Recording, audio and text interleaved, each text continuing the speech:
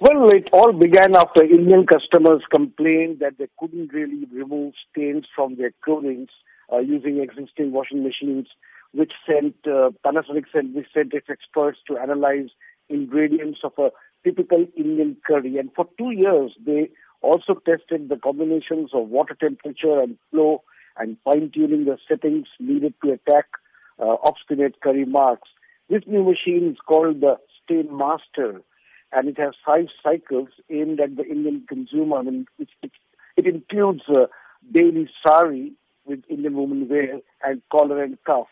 The machine also claims it can tackle very obstinate hair oil stains on clothing. The main question is, how much does this Stain Master cost? And of course, will Indians go for it? It's a very good question. It is priced at roughly around $330 US dollars, and it costs 10% more than other models.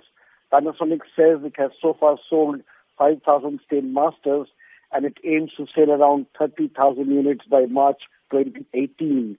And since only about 8% of Indian households use washing machines, there's plenty of room for growth.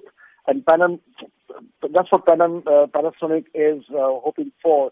This company entered the Indian market in 1990 and hopes that curry button will challenge its South Korean and rivals like LG Electronics and Samsung.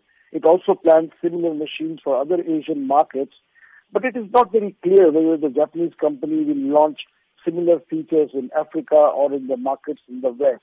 So can one say, in a way, it is a sync with India's push for higher standards of hygiene? Well, there's good news and bad news. The national government has launched a very ambitious clean-up drive to spruce up India by 2019.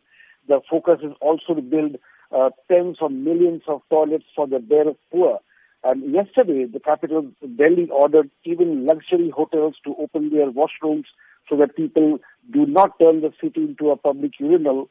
But a report this week suggested that Indians' lack of toilet hygiene were delaying long-haul flights almost daily and bleeding airlines of revenue.